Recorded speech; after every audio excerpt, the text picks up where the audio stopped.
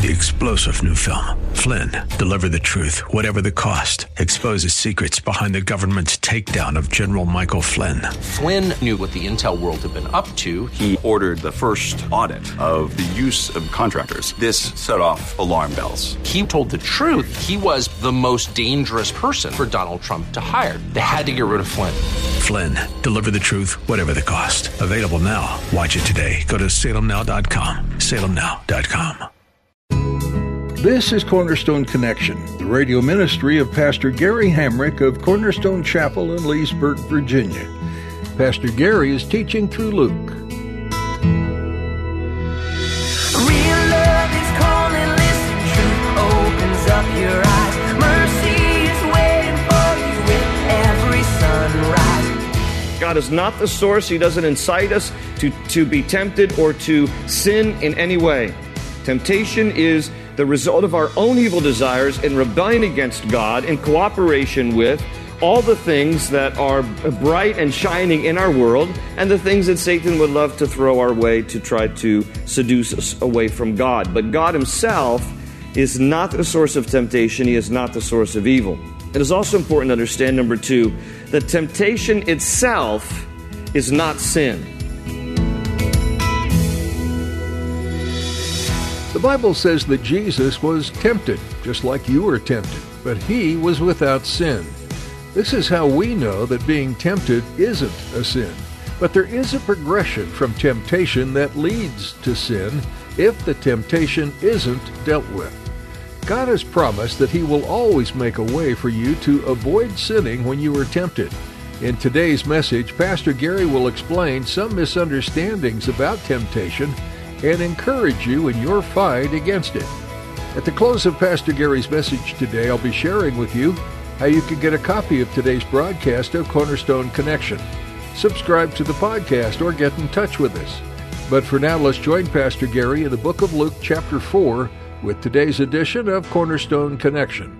Let's take our Bibles. Let's go to the book of Luke, the Gospel of Luke, and we're going to be in chapter 4 this evening. If you'll turn there with me in your Bibles. Luke, chapter 4. Well, we left off at the end of chapter 3, moving into chapter 4. Chapter 3 tells us that Jesus is now beginning his public ministry. He is water baptized by John the Baptist, not because Jesus had to be baptized for any sin. He was without sin, but because water baptism identified himself with humanity. That was the purpose behind his baptism. And it was basically then the launching of his public ministry. Luke 3 tells us that he's about 30 years of age. And immediately after he is baptized in water, then it tells us in chapter 4 that he's going to go out into the wilderness. He's going to be there praying and fasting. And during this time, Satan is going to come and he is going to tempt him. So that's where we are here in chapter 4. I'm going to read verse 1 down through verse 13 and then come back and talk about this section. Very important section, very practical for us as well to understand just the subject of temptation, how Satan works, how we are to resist him. Let's look here at this story and see what Jesus did to combat the temptation of Satan. So in verse 1 it says that Jesus, full of the Holy Spirit, returned from the Jordan and was led by the Spirit in the desert, where for 40 days he was tempted by the devil. He ate nothing during those days, and at the end of them he was hungry. The devil said to him, "If you are the Son of God, tell this stone to become bread." Jesus answered, "It is written, man does not live on bread alone." The devil led him up to a high place and showed him in an instant all the kingdoms of the world. And he said to him, "I will give you all their authority and splendor, for it has been given to me, and I can give it to anyone I want to. So if you worship me, it will all be yours." Jesus answered, "It is written, worship the Lord your God and serve him only." The devil led him to Jerusalem and had him stand on the highest point of the temple. "If you are the Son of God," he said, "throw yourself down from here, for it is written, he will command his angels concerning you to guard you carefully, and they will lift you up in their hands so that you will not strike your foot against a stone."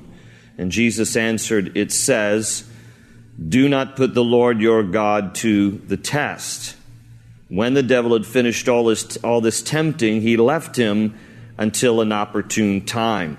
So here's this time here. Jesus goes into the wilderness of Judea. He is fasting 40 days, 40 nights. This is a time when he is just going to, at the beginning of his public ministry, just come to this place of, through fasting and through prayer, just, that part of his humanity. He wants to just surrender in all its aspect to the will of the Father. And here comes Satan at this time to tempt him, to test him, to try to get him to sin.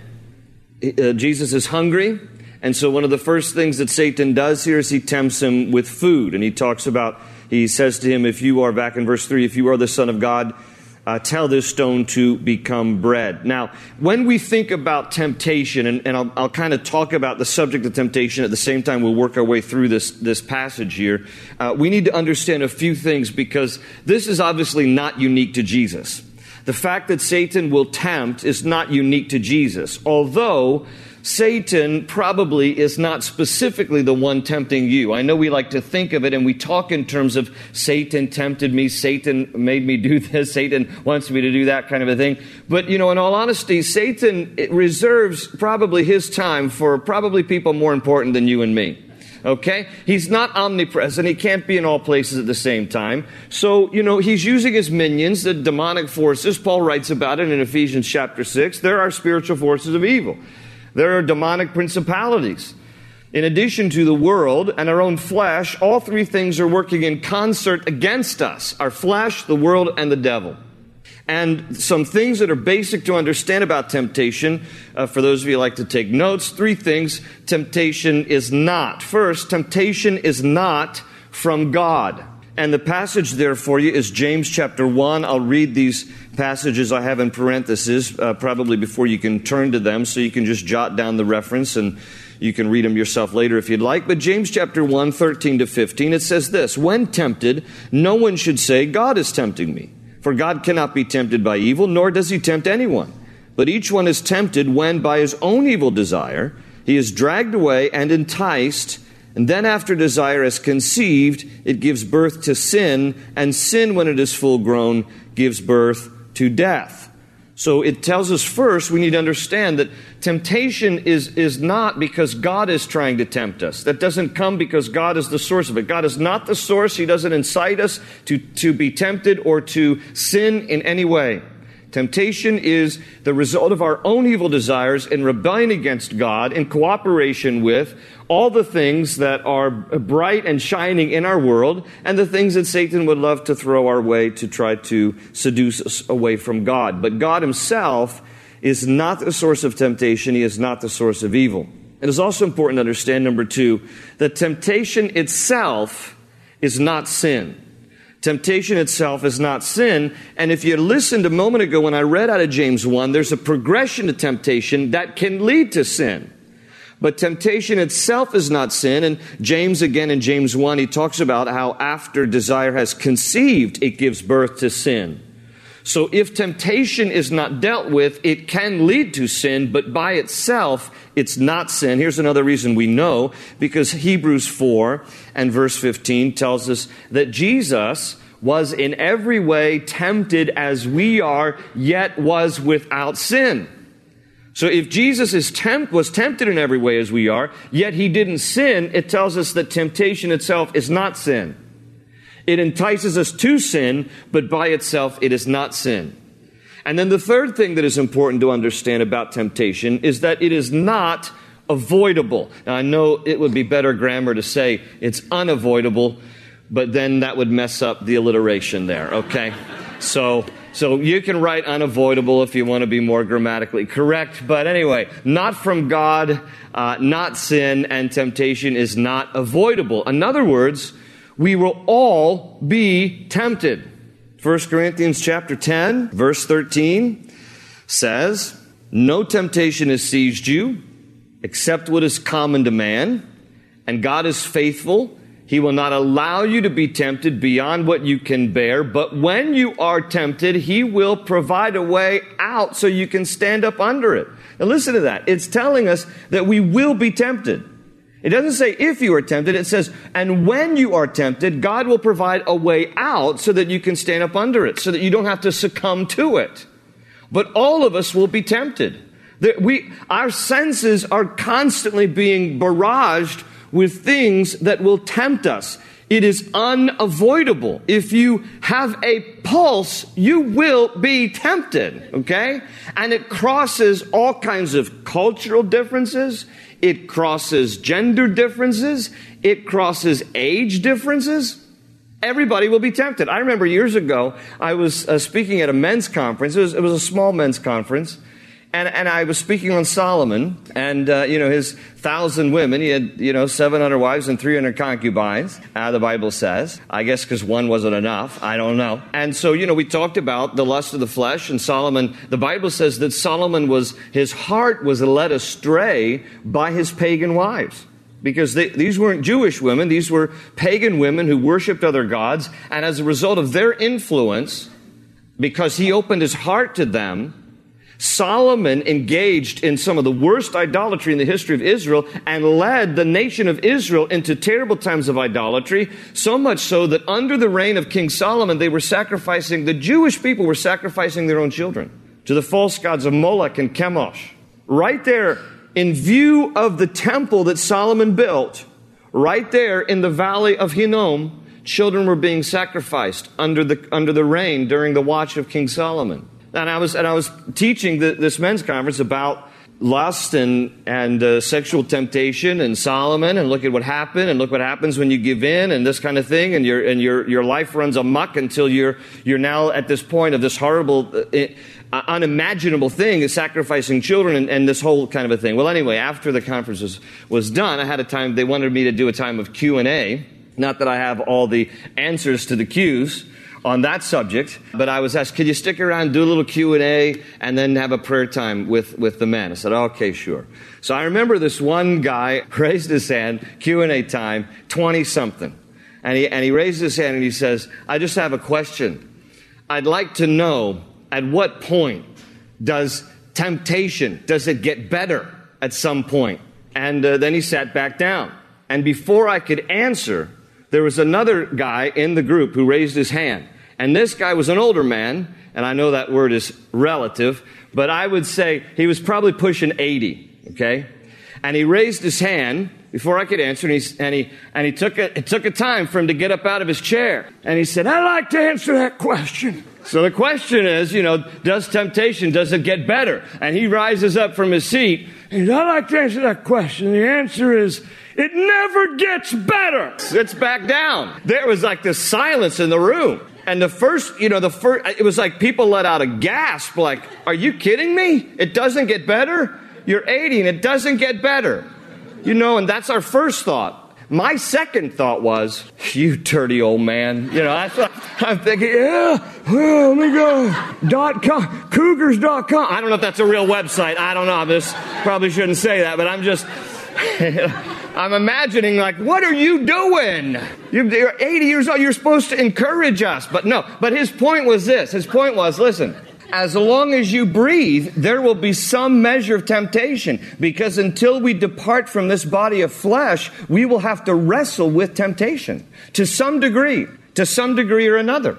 It is unavoidable. We will all be tempted. By itself, it is not sin, and God is not behind temptation. And we can see here that obviously Satan is behind some temptation here because he's the one trying to tempt Jesus. But it's important for us to understand now as we recognize the reality of temptation in our lives. This is an important verse from 1 John chapter 2, verses 15 to 16. And I put King James up there for you because King James uses three particular phrases that help us understand some dynamics about temptation. Here's what the verses say. Love not the world, neither the things that are in the world. If any man love the world, the love of the Father is not in him. For all that is in the world, the lust of the flesh and the lust of the eyes and the pride of life is not of the Father, but is of the world. Now notice, again, we have our own flesh, we have the devil, we have the world. And when you look at this verse here, and I just wanted to underline three particular phrases in the passage here, the lust of the flesh and the lust of the eyes and the pride of life, what it really tells us is that temptation enters through three prominent doors. The lust of the flesh, the lust of the eyes, and the pride of life. All temptation really enters through one of, or a combination of, these three doors. Lust of the flesh, lust of the eyes, pride of life. In reality, when you look here in Luke chapter 4 at how Satan was tempting Jesus, these three doors were being opened to Jesus. The first issue here is Satan comes to Jesus and he says, if you are the Son of God, and actually the literal Greek would translate, since you are the Son of God, tell this stone to become bread. What does he appeal to? He appeals to the flesh. Jesus is hungry. You want some bread? Let me command you to use your power in a way that would satisfy yourself rather than necessarily the will of God. Now, please note this, and this is very important also about how temptation works. When Satan is behind tempting us, what he will often try to do is he will appeal to a legitimate need that we have in hopes that we will fulfill it in an illegitimate way. Everybody hear that? Satan will often appeal to a legitimate need, hoping and trying to tempt us to fulfill that legitimate need in an illegitimate way. Okay? Jesus is hungry. That's a legitimate need. Okay? But he's not going to just bow down to the direction of Satan. And Satan wants Jesus to fulfill his legitimate need by an illegitimate means. God has given sex as a gift in marriage. Sexual desire is a legitimate need. But what Satan loves to often do, and our own flesh getting in the way, trying to fulfill a legitimate need in an illegitimate way. And we have to be aware of this because sometimes, I remember in high school, I was in high school youth pastor for a few years, eons ago, back in the Civil War. And I remember this one guy came up to me and he was just like, Pastor Gary, please pray that God will take away my sexual desires. I'm like, no, God gave you those. What I will pray for you, though, is that you will not gratify them in an illegitimate way. And that God, by His grace and by His Holy Spirit, will help you to be able to live in such a way that you will recognize there are legitimate needs, there are legitimate desires, there are legitimate wants. But the issue is not to fulfill those things in illegitimate ways. So Satan here first appeals to flesh. Jesus, since you're the Son of God, tell this stone to become bread. You know you got to be hungry, so why don't you just do that and then satisfy your flesh? And Jesus answered, it is written, man does not live on bread alone. So there's more to it than just bread. There's like obedience. Well, then, the second thing the devil does here in verse 5 is he leads him up to a high place, and we get the idea that this is kind of a supernatural, movement in time and space where he takes him to certain places, and he does this with it's not like they walked there. They're actually kind of being moved in a supernatural way here. The devil led him up to a high place and showed him in an instant all the kingdoms of the world, kind of like on this panoramic screen, just, all the kings of the world, and just kind of this visual thing that is happening. It's kind of a supernatural moment here where he's showing him in an instant all the kingdoms of the world. And this is where Satan then says to him in verse 6, I will give you all their authority and splendor, for it has been given to me, and I can give it to anyone I want. The earth is the Lord's and the fullness thereof, but the glory of it has been snatched by Satan, because when Satan rebelled from God, when Lucifer rebelled from God in heaven and was cast to earth, then Satan assumes the glory of the earth and the glory of the kingdoms. Now, Revelation tells us that one day when Christ returns, that he will once again retake the glory of the earth and the glory of the nations. But for the moment, the Bible says that Satan is the prince of the air, and it tells us that the world is under his control, and he wants Jesus to be tempted with his eyes. It's that second category. Take a look. In an instant, he visually shows him all of this glory. Why don't you, Satan is suggesting, why don't you bypass the cross? Why don't you bypass your suffering, and I'll just give you the glory. Give you the glory of all the kingdoms. And he appeals to the eyes, to the visual. And Jesus answered in verse 8, it is written, worship the Lord your God and serve him only. Well, the third thing that the devil does is he leads him to Jerusalem, had him stand on the highest point of the temple. Now, the highest point of the temple is the southeast corner of the temple. And Josephus, the first century historian, said that from the top of the southeast corner of the temple all the way down to the ground was 400 feet. 400 feet. Satan, again, this is not like they climbed to the top there. This is this kind of supernatural moment. They are all of a sudden positioned there on the southeast corner, the highest point of the temple. And Satan says to him, if, or again, since, literally, you are the Son of God, throw yourself down from here, for it is written, he will command his angels concerning you. This is Satan quoting Scripture. Please take note of that. He doesn't quote it exactly, but he quotes it enough. He says, for it is written, he will command his angels concerning you to guard you carefully.